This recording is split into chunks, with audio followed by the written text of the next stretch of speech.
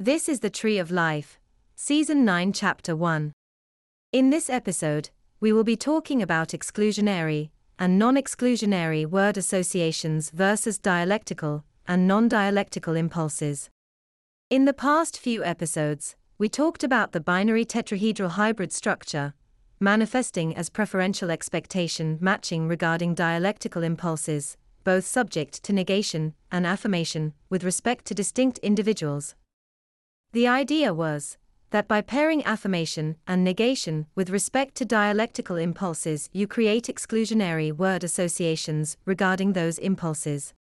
Now, in that example, we saw that negation of one impulse creates a dissonant consensuality with respect to that impulse for one individual, whilst, for the other individual, negation of the dialectical impulse creates a dissonant consensuality with respect to the other impulse.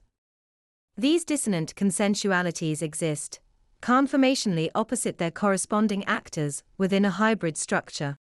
Now, it is clear that the impulses corresponding to a hybrid structure need not be dialectical, in the sense that scarcity can create an exclusionary word association corresponding to a particular decision independent of whether the two impulses are dialectical.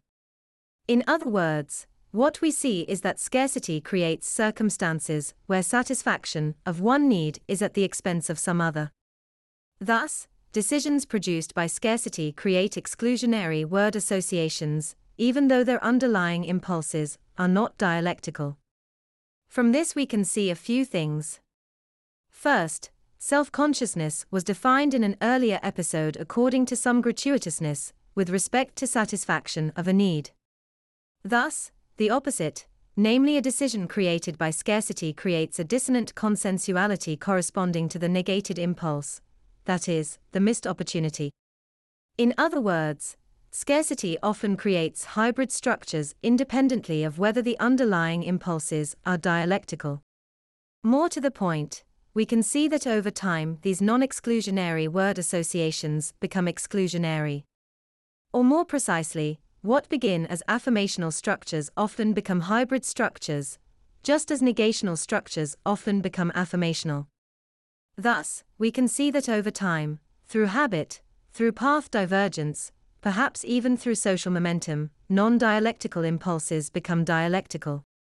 This makes sense since we saw that social intersections create displacement of projected intention, which manifests as affirmation corresponding to some dialectical impulse.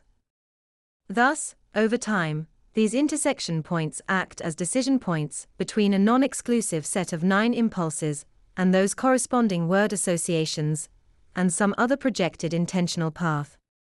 From this we can see that affirmational structures create internal non-exclusive word associations, but still through their interactions, by compelling decisions create exclusionary options. That's the end of the podcast for today.